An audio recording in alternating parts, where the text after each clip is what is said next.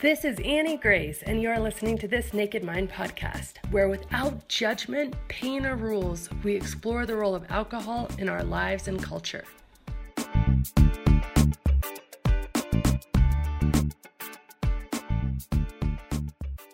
Hi friends, it's Annie Grace, and I am answering questions. I'm the author of This Naked Mind. First of all, apologies for not being online answering questions for the last few days. I had a bit of a sick kid at home, so I was not on Facebook, but I'm back and I have a little bit of a backlog of questions. So first of all, that's very exciting for me because I love having questions. I definitely will keep answering as long as people keep asking. And if you are in queue, I apologize that I haven't gotten to them sooner. Usually I like to answer in just a day or two, but it's been a bit longer right now. So anyway, the question today comes from Anonymous, and she wants to know, or he wants to know, the question is, it's been almost a month for me, which is great, and I couldn't have done it without your help, so thank you so much. My question is, when will this spare tire go away on my belly? Ha ha. I figured without all those empty calories, it would be pretty much gone by now. Did it take a while to notice any changes? Thanks. And yeah, I experienced some pretty rapid weight loss. I'd say in the first 45 to 60 days, I lost about 12 pounds. And then I'd say that I started doing things like, I like an indulgence, and I didn't want something that was addictive, but I definitely, like, if we were going out to dinner with a bunch of friends or something and I wasn't going to be drinking, I wanted something that really tasted good. And so it took me a while. Like now I just drink like a soda with cranberry or even just water or iced tea. But at first I was drinking like tonic and lime, and that has still a lot of calories. So I didn't, notice things quite as fast. And so I actually kind of put on a little weight after the first 2 months. And then the other thing I would do is I would also indulge myself with dessert. So I'd have a dessert kind of after dinner and whatnot. And I still do that. And let's be honest, I'm just going to do that because I feel like, good for me. Like I've done some really big positive changes in my life. And, if I want to indulge with sugar on occasion, then, definitely I think that's something that I'm going to do. So I'd say that I probably lost about 12 to 15 pounds, and I probably gained about 10 of them back. So it was kind of like down, and then over the next year kind of evened out and kind of came back. So I think it is true. There are so many empty calories in alcohol that most people who do stop drinking do see in the first few months some weight loss.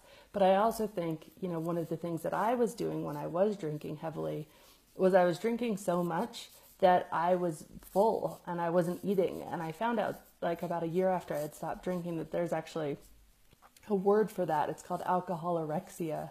And it's basically women who are consuming so many calories in alcohol that their bodies think they're full.